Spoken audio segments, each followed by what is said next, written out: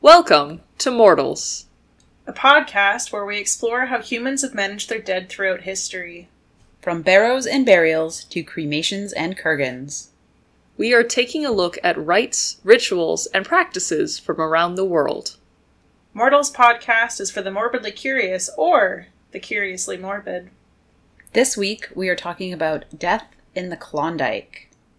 Please be advised, this episode contains mentions of starvation, disease, child mortality, animal abuse to the point of death, natural disasters, cannibalism, again, and of course, death. Now let's get on to the show.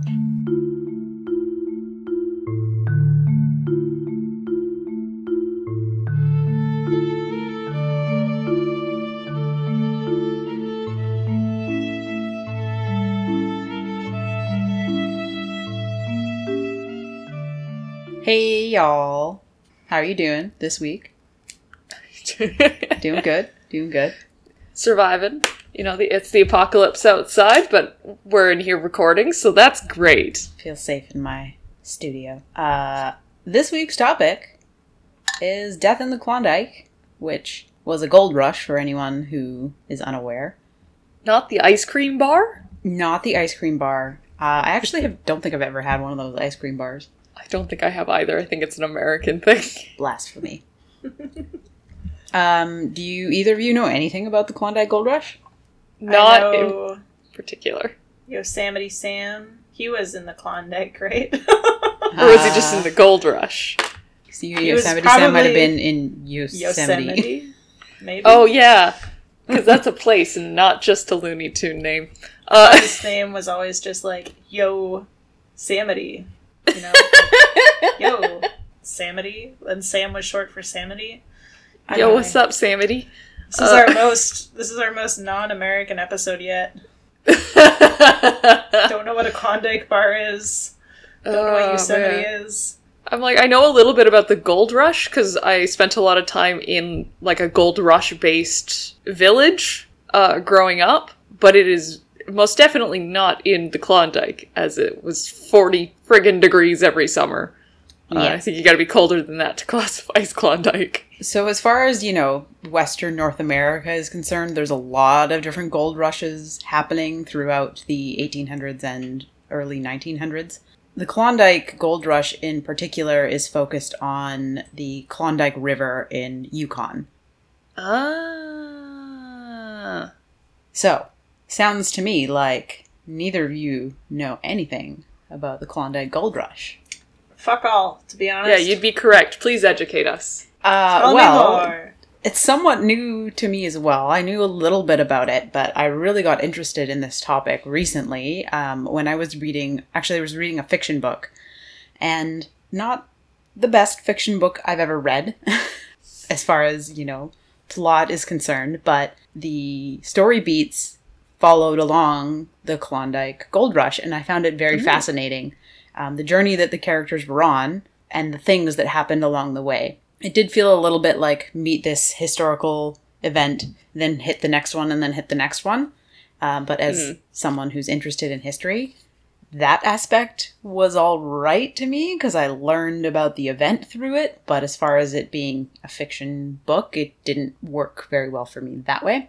But it got me interested in the topic. And the reason it got me very interested in the topic is because the Klondike Gold Rush and getting to the Klondike that the 40,000 some odd people rushing to the Klondike did was very, very dangerous, very risky, and so many people died.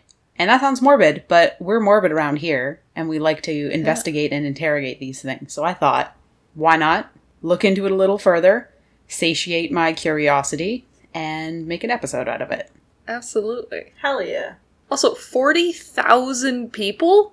Yes. Primarily Americans, but there's a lot of Canadians, obviously, as well, and then some foreigners. But most of that number was Americans coming up from the West Coast, so California and Oregon.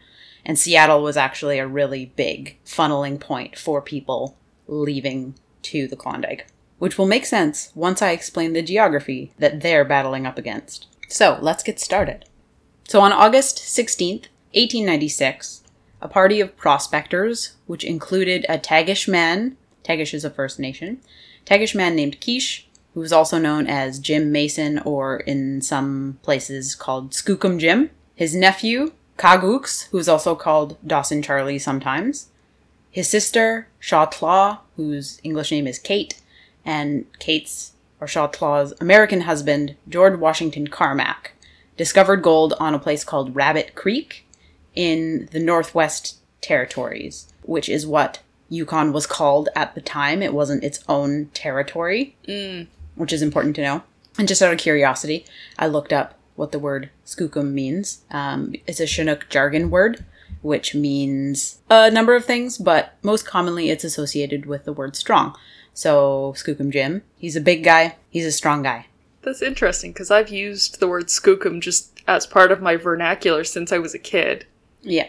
Chinook jargon is very integrated into life in the Pacific Northwest. There's words that we use that we don't even realize are Chinook jargon. So Skookum is one of the big ones. Wow.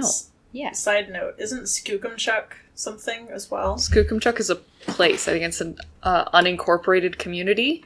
Yeah, so the suffix chuck means water, actually. Oh, okay. So strong water. Probably by a river, then. Yeah.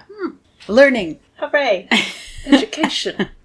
Anyways, so Skookum Jim, or Quiche, his sister Shaw Tlaw, his nephew Kagooks, and George Washington Carmack find gold on Rabbit Creek. And the way that mining claims worked at the time in Canada, which Yukon was part of Canada as part of the Northwest Territories at that time, is that the people who discover it can register their claims first, but they have to report it, and therefore word spreads. And word spreads fast because people, white people, are in the Northwest Territories and in Alaska pretty much looking for gold. That's the reasons why they've made their way up here.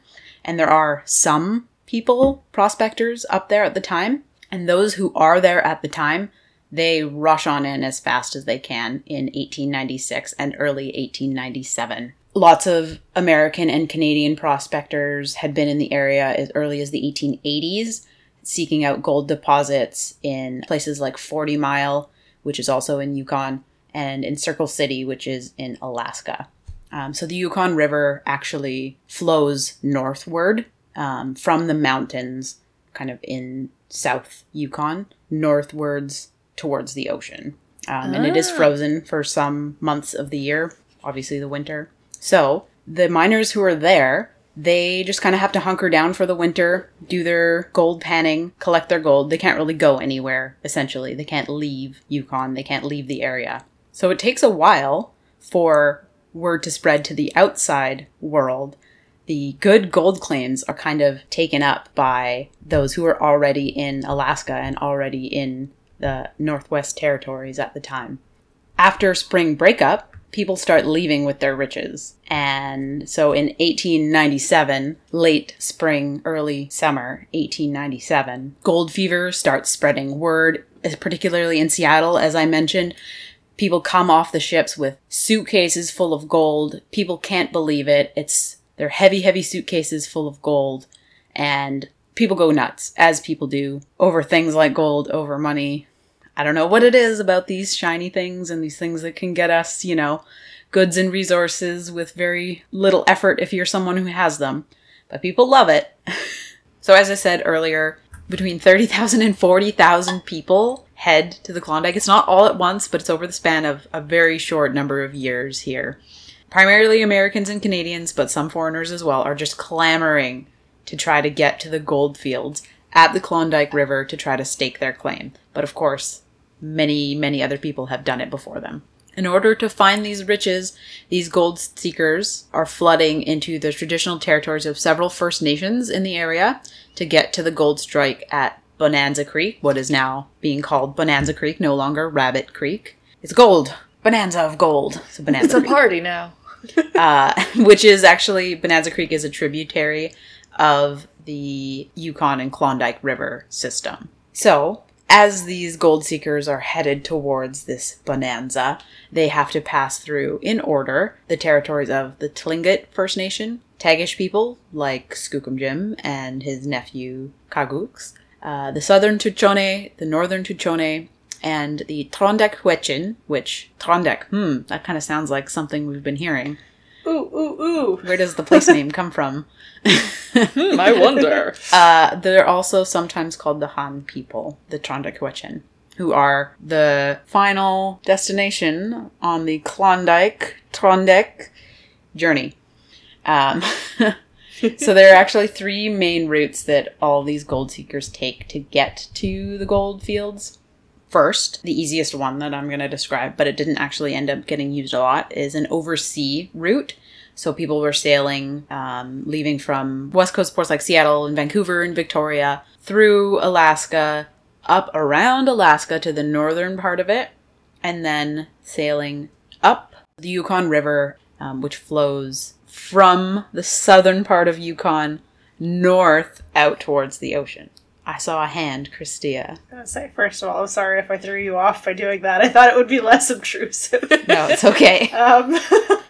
So were people coming just like with, Pat, Grandma, the wife, and the kids into a wagon and let's head up? Or was it like people coming up in full caravans? Were there groups of people? Or was it just like individual families or just some dude with a pickaxe and a dream? So it was really all of those things. I don't know about any grandparents, but a lot of single men, obviously. A lot of men who have families, who leave their families behind in order to do this, whether they have an understanding with their wife or not.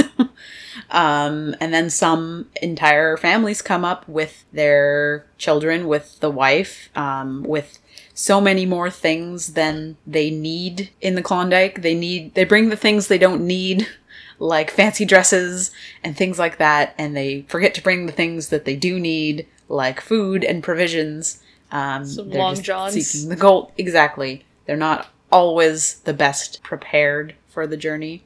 Actually, the book that spurred my interest in the topic, it is about a whole family that goes up. So the father, who is the one who really, really wants to go, the wife, and his kids, who are young adults, I believe. I don't know if they said their ages. Anyways, it's a family that goes up, so that's the story. And families did go up. Not everybody made it. I was going to say, what a fun family vacation. But that's like taking a great family vacation on the Titanic, I think. Yeah, a little bit. But if they had the money to get up there in the first place on this sea route, because it was a very expensive route, they may find themselves stuck for the winter in a place they don't want to be, because not only is the sea route expensive, but it's very time sensitive, because the rivers up there, they freeze in the winter, and if you don't get there in time, you're stuck. If you don't get there in time, you get to experience the Franklin expedition in real life. Yeah, I hope you like lead and botulism. Yes. So that's not the most well-used route, though it is the quote-unquote easiest. More used are 2 overland/sea routes, so people would sail from whatever western port, Seattle, Victoria, all those kind of places along the west coast, to Alaska. So you know how there's that little bit of Alaska that dangles down? Looks like it's dangling down into British Columbia. We know this because we're all from British Columbia. There's a little bit of Alaska that dangles down. So there's a few places in there that people would sail to. And there's 2 that are really, really close to each other, but they take different mountain passes.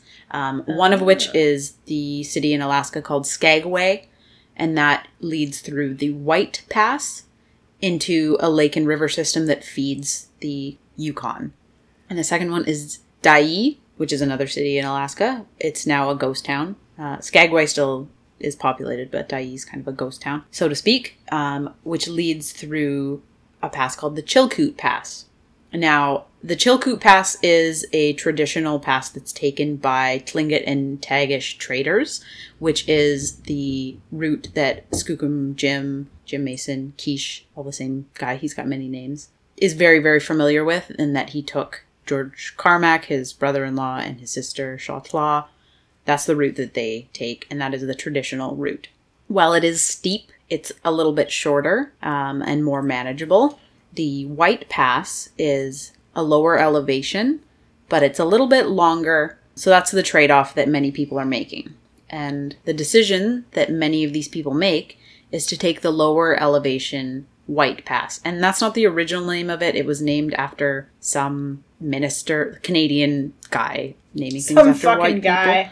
people. Some white guy. Yes, it's the Hey. white. So many people at first attempt the White Pass Trail, which leads from Skagway to Lake Bennett, and then you take, as I said, the lake system that feeds into Yukon. Basically, you hike 55 kilometers or so, Holy some shit. that length, and then you get to ride the river and the lakes down in a boat that you make. There's an enormous death toll on this trail, particularly for animals. So much so that it garners the nickname the Dead Horse Trail. Oh, Oh my wow. god. Yeah. Oh, horse. So it's Come full circle, baby. it's very marshy. There's narrow passages, like only 2 meter wide. It's Ooh. rocky. There's huge boulders. It's just a really, really tough trail to take. And so many of these people are very, very unprepared. They've never done something like this before. All they have is gold in their eyes and they want to get to it. And the amount of maltreatment of horses that I read about is astounding. Some of the stories report that some people just see horses just walking off cliffs, seemingly committing Oh my suicide God. Oh my because they God. can't handle it.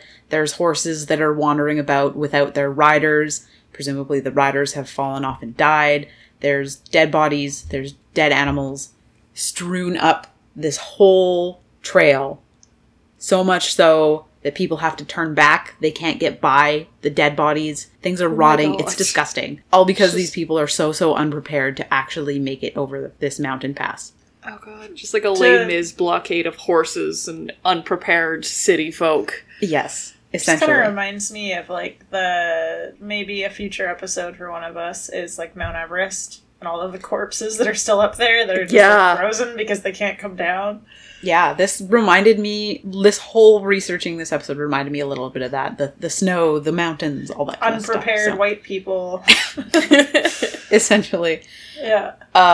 Yeah, so by late 1897, they actually closed the White Pass Trail to the foot traffic. It's just, there's too much.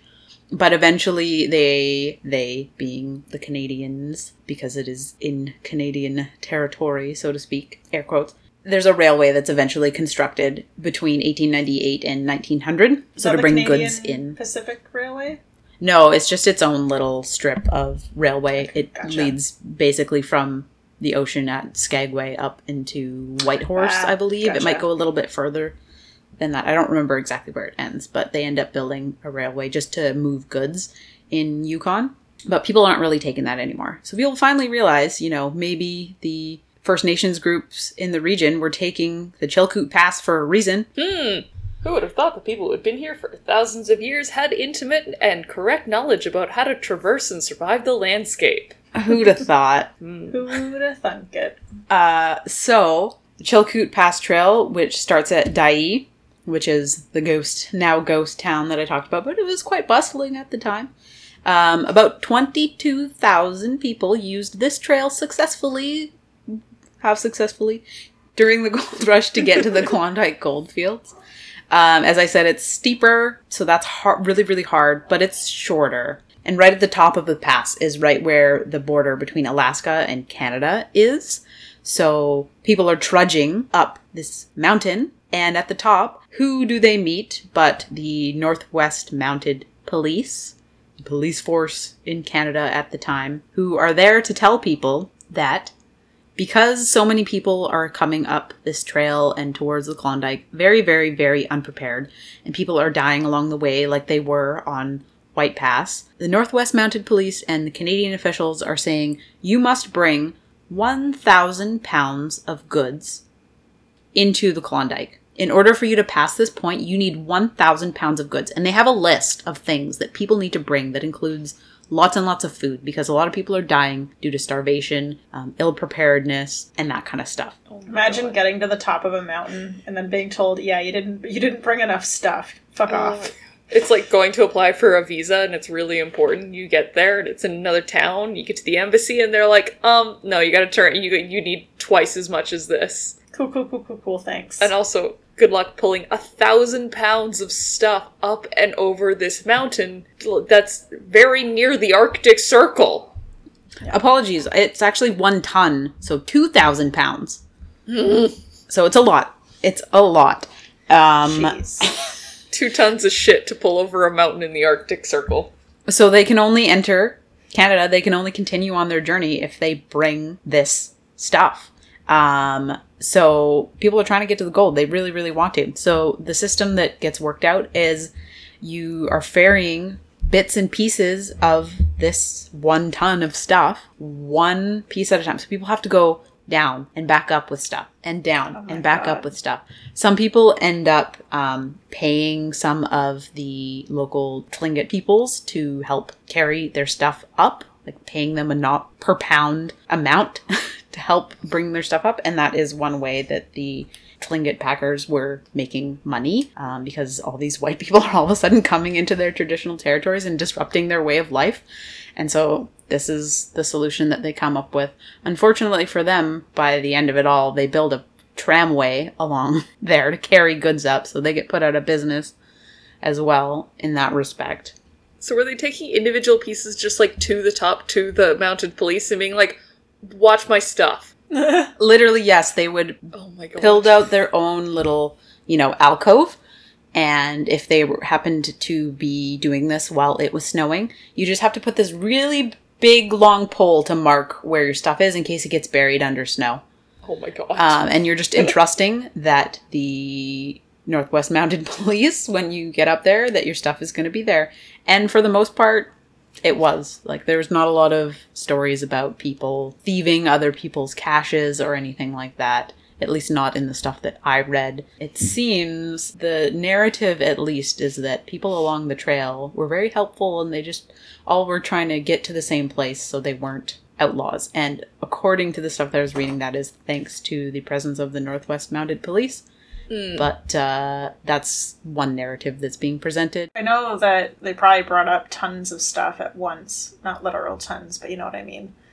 The proverbial tons of stuff, wagon loads of stuff at a time to meet their 1 ton requirement. Mm-hmm. But I just like to imagine some dude like carrying like a pair of folded pants up the mountain, putting it down, a single bag of like potatoes, puts it down. So actually, one of the things that I read, I don't remember which book it was, but there are some Tlingit children that are participating in this, economic exchange and packing for the white people. And they're carrying more than their own weight in stuff. Oh my god. Which is crazy. How strong are these people? But this is part of the trade route that they're using, that the Tlingit, who are kind of the coastal, are using with the Tagish, who are more inland, to trade. So they've walked it many times. So they're well practiced in doing this. Wow. So these people are just bringing load after load. Not everybody could pay. Some people had to do it all themselves. Load after load up. And then you get to the top. Oh my gosh. Wonderful. But unfortunately, not everybody makes it to the top. In particular, in the spring of 1898, there is a huge avalanche in April 3rd, 1898, a huge avalanche between a spot called Sheep Camp and the Scales on the Chilkoot Trail. So as they're headed up the mountain, it's still on the side where you're heading upwards. There's 5 slides that directly involved stampeders, 3 of which resulted in deaths, and rescue operations were ongoing for about 4 days after these avalanches. And the numbers aren't firm, but between 40 and 70 people died in these avalanches alone.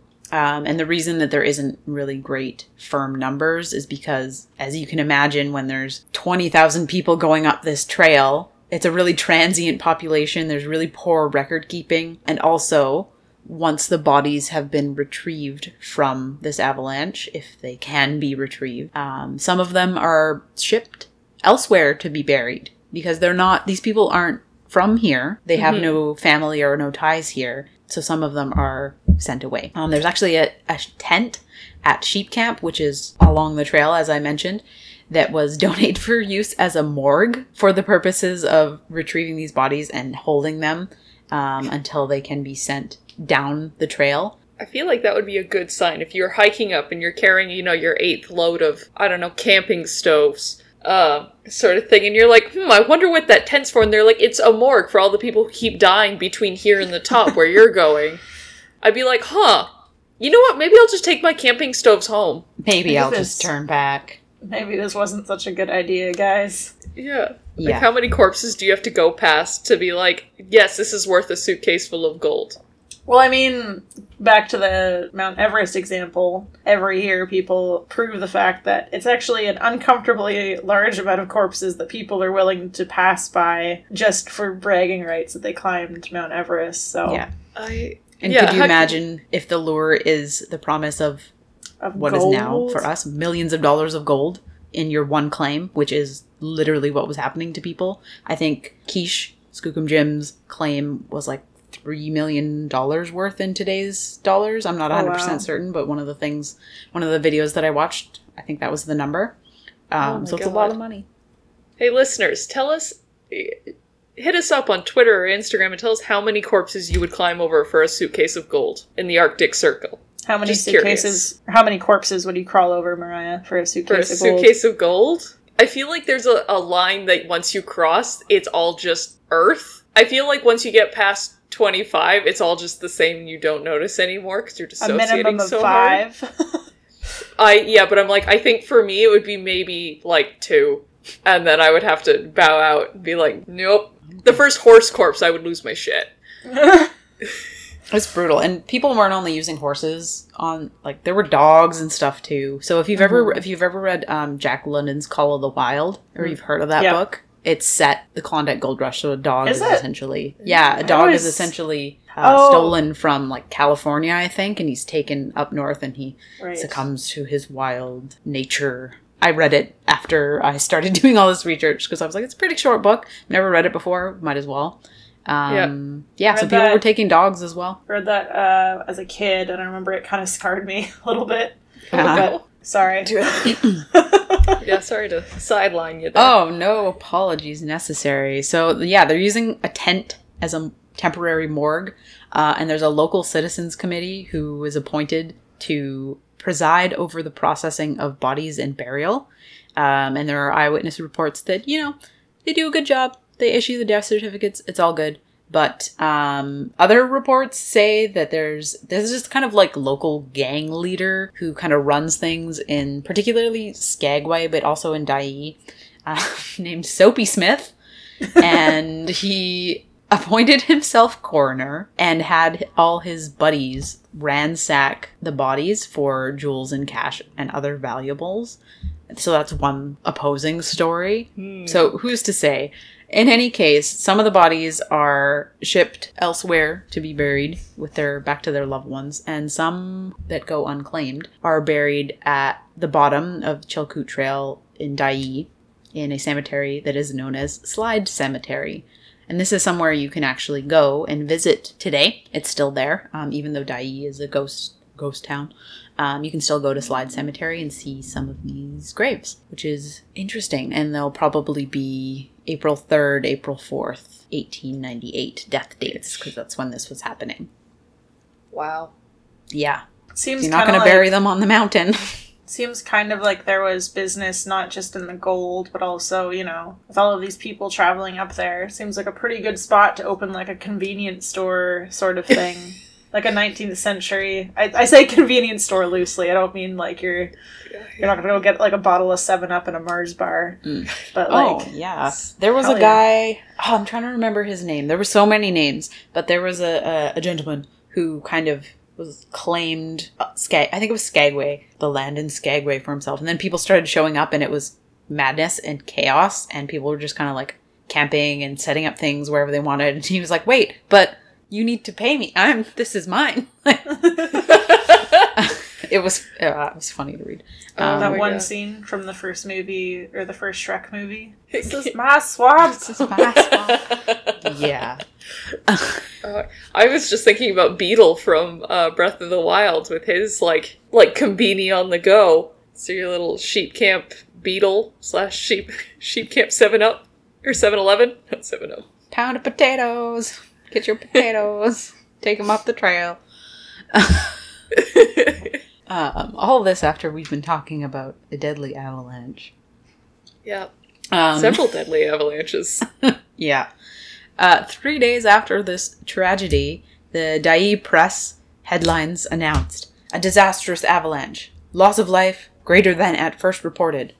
Traffic continues unimpeded on the trail. So people took a brief moment. Some people took a brief moment to, dig out these bodies. But then people get back to their original goal, which is to get to the gold fields. So there's a lot more successful people taking the Chilkoot Pass trail than the White Pass. But either way, whichever way you go, once you get to, the end, you get to the top of the mountain and you gotta make your way down the bottom a little bit, you reach a series of lakes and rivers which feed into the Yukon River eventually, which is where everybody's trying to get. So what's the easiest way to get through? I think it's like 500 miles. All the books are giving American measurements. I don't know how many kilometers that is. I'm sorry. Like 500 miles 800. of lakes and rivers. 20,000, 30,000 people trying to make their way. What do you think they're going to do? They're going to cut down entire forests surrounding the lakes and build themselves some boats. Some really, really shitty boats. Oh, they didn't even do like a one-tree canoe situation? No, I guess they all have a ton of stuff. Yeah, so they have to cart all their stuff Jesus. with them. So they're building these really terrible boats and heading down. So the first little while, there's some lakes, all that kind of stuff. But once you get to like right above Whitehorse, which is now the capital of Yukon, right when you get right there, there's some rapids above Whitehorse. So not everybody made it. It was pretty dangerous even to ride down. Eventually, the Northwest Mounted Police decided that it was not safe for women and children to ride down the rapids, so they made women and children get out before the rapids, let whoever was with them, the men that were still in the boat, ride down with the stuff, and then the women and children had to walk and then rejoin the boat, which, I guess. And then at a certain point, they also required that they pay the people who with their boats, they would pay a skilled navigator to take them through to prevent the loss of life. Somewhat effective. But still, many people were dying. People were just lost in the river. And also, there's a freeze up pretty soon because we're pretty far north at this point. So the rivers are literally freezing over if you head too late. And I think there was a story about a journalist, I believe, who was headed up that way, and they just about didn't make it before it froze. But he made it, but it was cutting it really close in the early fall, I believe. I don't know the exact time that it freezes over, and of course it depends on the year, but pretty difficult, treacherous navigation, so much so that they forced the women and children to get out. Eventually, the people who are lucky enough to make it, you finally make it to this rich gold field. And for those that weren't in Yukon or in Alaska, to begin with, when this all was happening, the ones who had to travel up from the west coast of the United States and from Canada, what do they find but a city, a bustling city of all these people who are flocking? And it's called Dawson City, sometimes referred to as the Paris of the North, one of the largest cities in North America at the time. So many people trying to get their gold, and they're all flocking here. Very booming town in 1898. So these people arrive in 1898 because it took them so long to get there after the people who came with their suitcases of gold made their way back down the coast in summer 1897. It takes so much planning and so much time to get there. Because the journey itself, once you get on the boat to head up towards it, it takes like 3 months at the time. So you gotta head out soon. So it was a little too late for people to really get there in time in 1897. But the people who get there in 1898, they missed a bad year in Dawson City. The winter of 1897, 1898, there was a lot of people who were starving in the city because there's this influx of people just from Alaska and Northwest Territory at the time. So there's more people. There's no infrastructure. There's very little food. These are a bunch of people who are used to their own diets and food being readily accessible to them. And they don't know how and where to get their food. They don't know how to fish and hunt caribou like the local First Nations do and how they've survived for thousands and thousands of years. So not only are some people starving, but some people are also dying of scurvy, which is somewhat unheard of. It's not just beyond for pirates. Because they're not getting enough vitamins. They're basically eating tinned food and bacon, fat, meat, all these kind of things, and no vitamins. So they're getting scurvy. Doesn't every undergraduate, graduate class have at least one guy who gets scurvy because he's moved out of home for the first time and nobody can tell him to eat vegetables? Or was that just my grad class? I feel like I've known several dudes who, not confirmed, but I suspect had scurvy at some point. Monster Energy just doesn't have the nutritional requirements to prevent scurvy, I don't think. I can't say I've ever met anyone who had scurvy. Although, who knows? Eat your vegetables, kids. Eat your vegetables. Yeah, eat your vegetables. Eat your fruit. Just have some orange juice, even. Yeah. The way that the local First Nations would get their vitamin C or whichever vitamin you need, I think it's vitamin C to prevent scurvy, they would just pick berries. But the impression that a lot of these stampeders and the gold seekers had of the First Nations was they only ever saw them eating fish, really. So they just assumed, oh, you can eat fish and be fine. You must be built differently. But they didn't see them gathering and eating berries. So they didn't think to go gather and eat berries themselves. At least that's what I read. That was the funny quip that I read. City That's dinguses. Interesting, because it also, just to tie in the Franklin expedition again, because I guess there's like first-hand oral histories among the Inuit people of white men, like they essentially witnessed white men carrying around dismembered corpses of their friends because they resorted to cannibalism, and I guess they actually offered them seal meat, and the Franklin expedition, or the surviving members of the expedition, actually refused it because and they had to resort to cannibalism, even though the Inuit people were like, are you guys okay? And they're like, we're fine! And then they all died. Eat each other. Yeah, gnawing on some thigh bones. Yeah, so 19th century was a wild time. Really, really was. Also, if you had a Mortals Bingo card out and you were looking for cannibalism mentions, there you go. Oh, yes. Always with the it. cannibalism. I don't bring it up on purpose. It's just there's, It's very related to these sorts of death events. Yes. Anyways. So, for those who are arriving from, quote-unquote, the outside world to the Klondike, they miss out on that starvation. And that's part of the reason why the Northwest Mounted Police were saying, hey, you need to bring the 1 ton of stuff. You need to make sure you have enough food. Otherwise, you're going to die. Like, you are going to die if you don't do this. Not being hyperbolic. Only the strong are allowed to pass into Canada towards the Klondike in this direction. Well, I'm sure that also, just stressed out, local infrastructure, what local infrastructure there was to an insane degree, just because it got people dropping left and right and there's no food, so there's probably more theft because people are starving, etc., etc., etc.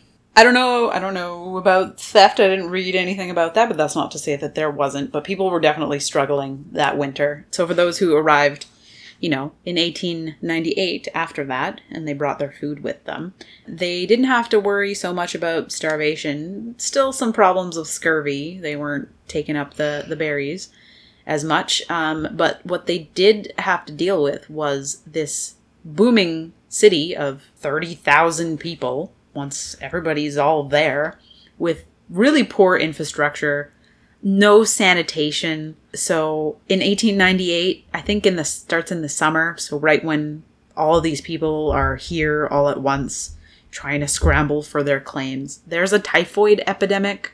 There's dysentery and malaria, which are also really common. And people are dying Yeah. of all these diseases that, with modern public health measures are preventable.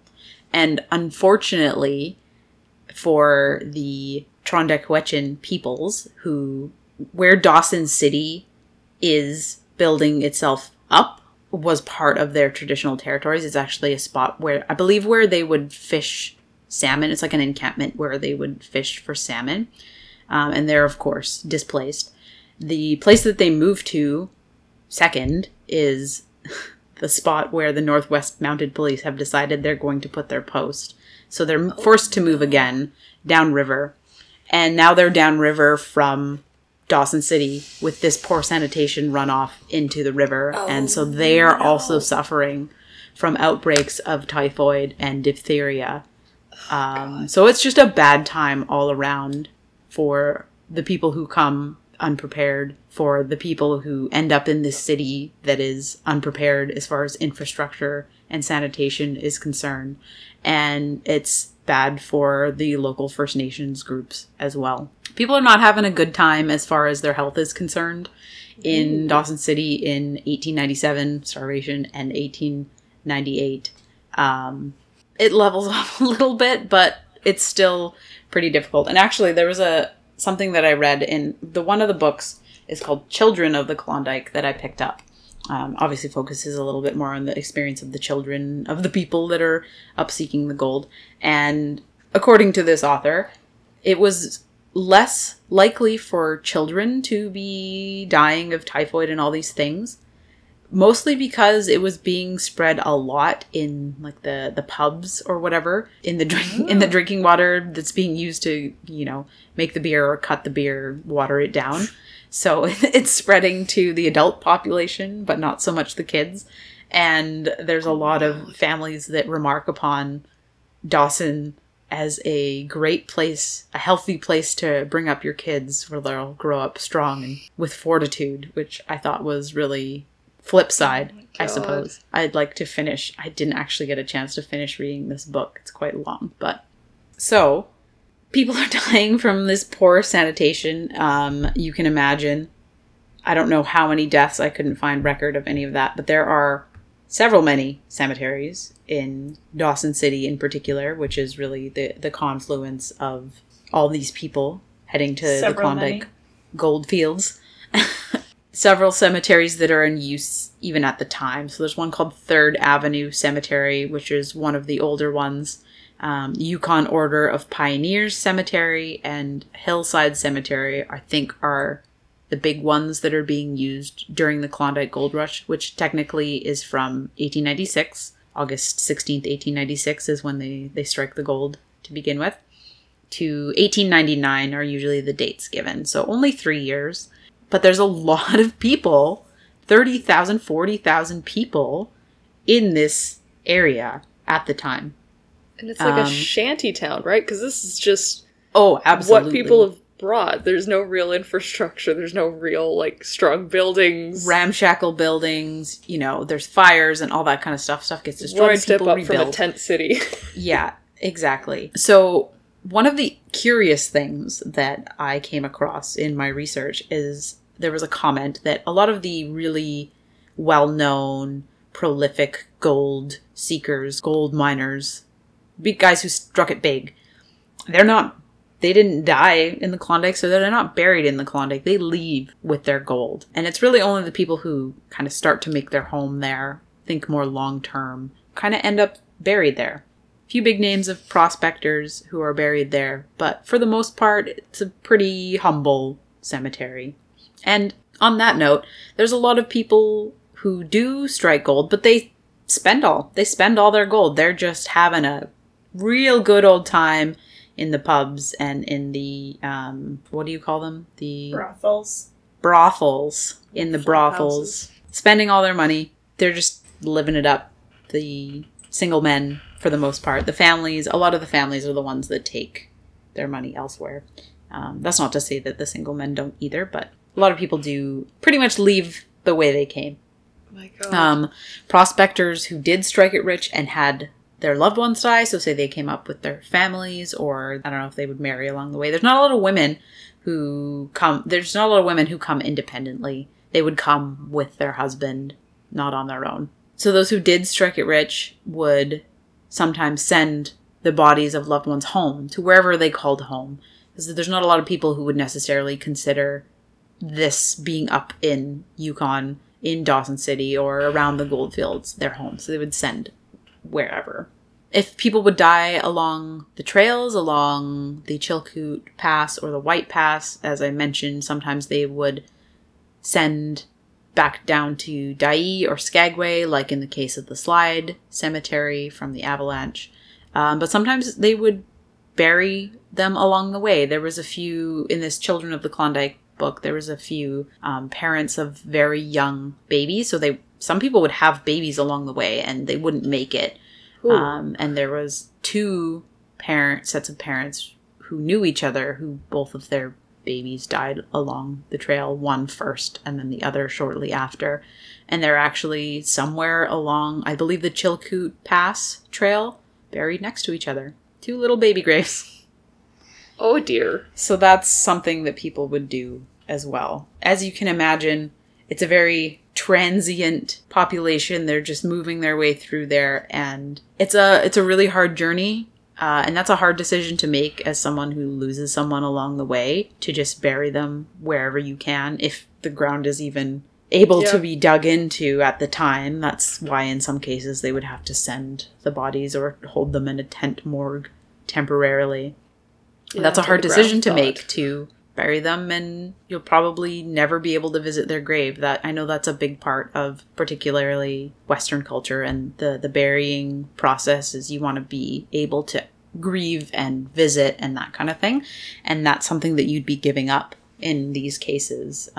It's not like you're going to wander the Chilkoot Trail willy-nilly unless you have to. And if you're just there to strike your gold and leave, you're probably not going to be coming back in the end. Yeah.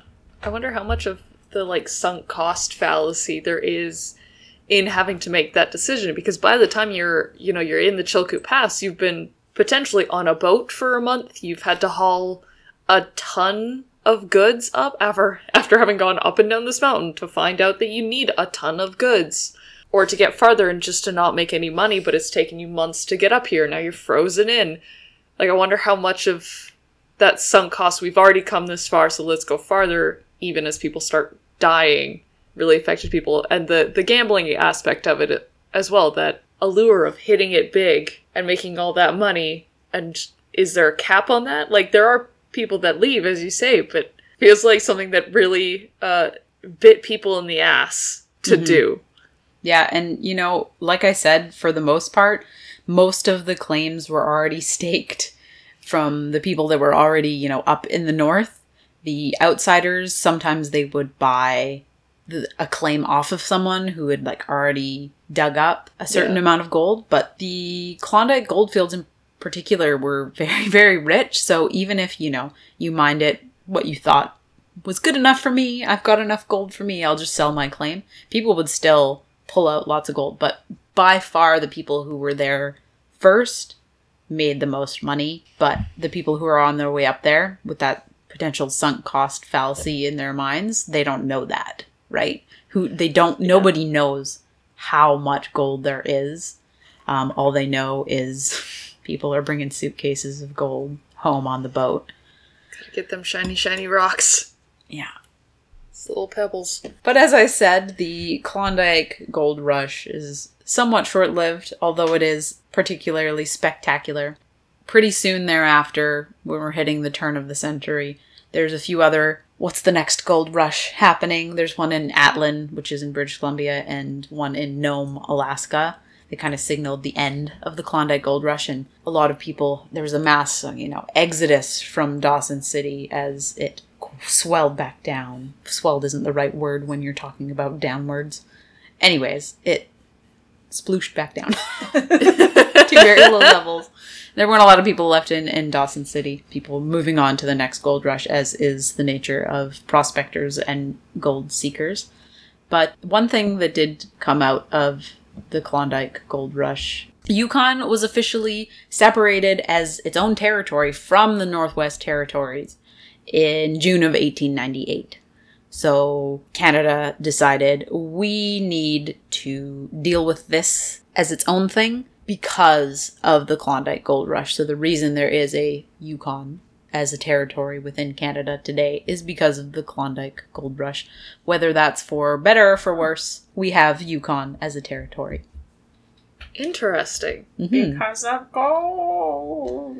Because of Oh, gold. the gold. And gold is a big part of the story of British Columbia as a province as well. And Yeah. I know that growing up in British Columbia. But it was really interesting for me to look a little bit into Yukon because I didn't really know a lot about it. And now I know a little bit more. Yeah, as do we. I didn't realize there had been that many people who were like, yeah, let's just go to the Arctic Circle for some shiny rocks. And have either of you ever done any gold panning before? No, I actually haven't. I did it once at Barkerville up north. It's just a touristy thing that you can do. The water that they run through there is ice cold. Holy moly. I'm shocked there are more people who are like, yeah, I just lost fingers from hypothermia panning for gold because it's cold water. Mm-hmm. One thing, I did a lot of reading. The amount of research that we do for an episode and the amount that actually makes it into the episode is a very disparate ratio. The type of mining that they were doing is called placer mining. There was some gold that's just like able to be found, in the river, but a lot of it is buried underneath, so they have to dig down. And then they originally were using hot, steam water to slush up the layer with the gold in it, and then they'd pull the buckets up, and then they'd shake the gold, and they were getting dollars and dollars worth of gold in a single pan, which is a lot. That's a lot. But it's very destructive to the environment. So there's basically, I don't know what the technical term is, but there's these big mounds of dirt that is left behind. It's kind of like these weird snaky trails of the leftover dirt from their mining. And it looks really funky. So very disruptive to the natural environment as well. Yeah. And just to add, fixed our Twitter. So come see us on Twitter at Podcast Mortals. It's not the Mortal Kombat one. Finally fixed our Twitter. Come chat with me. Tell me how many bodies you would climb over for a suitcase full of gold. Yeah, what would you do for the sweet, sweet gold? I feel like we're just asking, isn't the entire pitch of the Klondike bar is what would you do for a Klondike bar? Oh my god! For a suitcase of gold. It is. It all makes sense now. It all makes sense. What would you do for a Klondike bar full of gold? So if you learned nothing else from this episode, dear listener, you've learned that people would do a lot for gold. They would do a lot for a Klondike bar, including not listening to local First Nations knowledge and dying. That's it. That's the episode. Full circle, baby. Full circle. Thanks for listening. We'll catch you next time. Bye.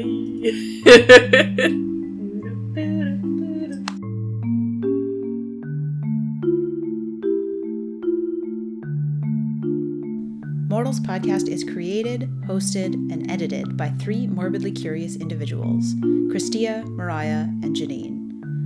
You can find us on Twitter at Podcast Mortals, on Tumblr at Mortals Podcast, and on Instagram at Mortals_podcast. Our music is A Mermaid's Eulogy by Etienne Roussel.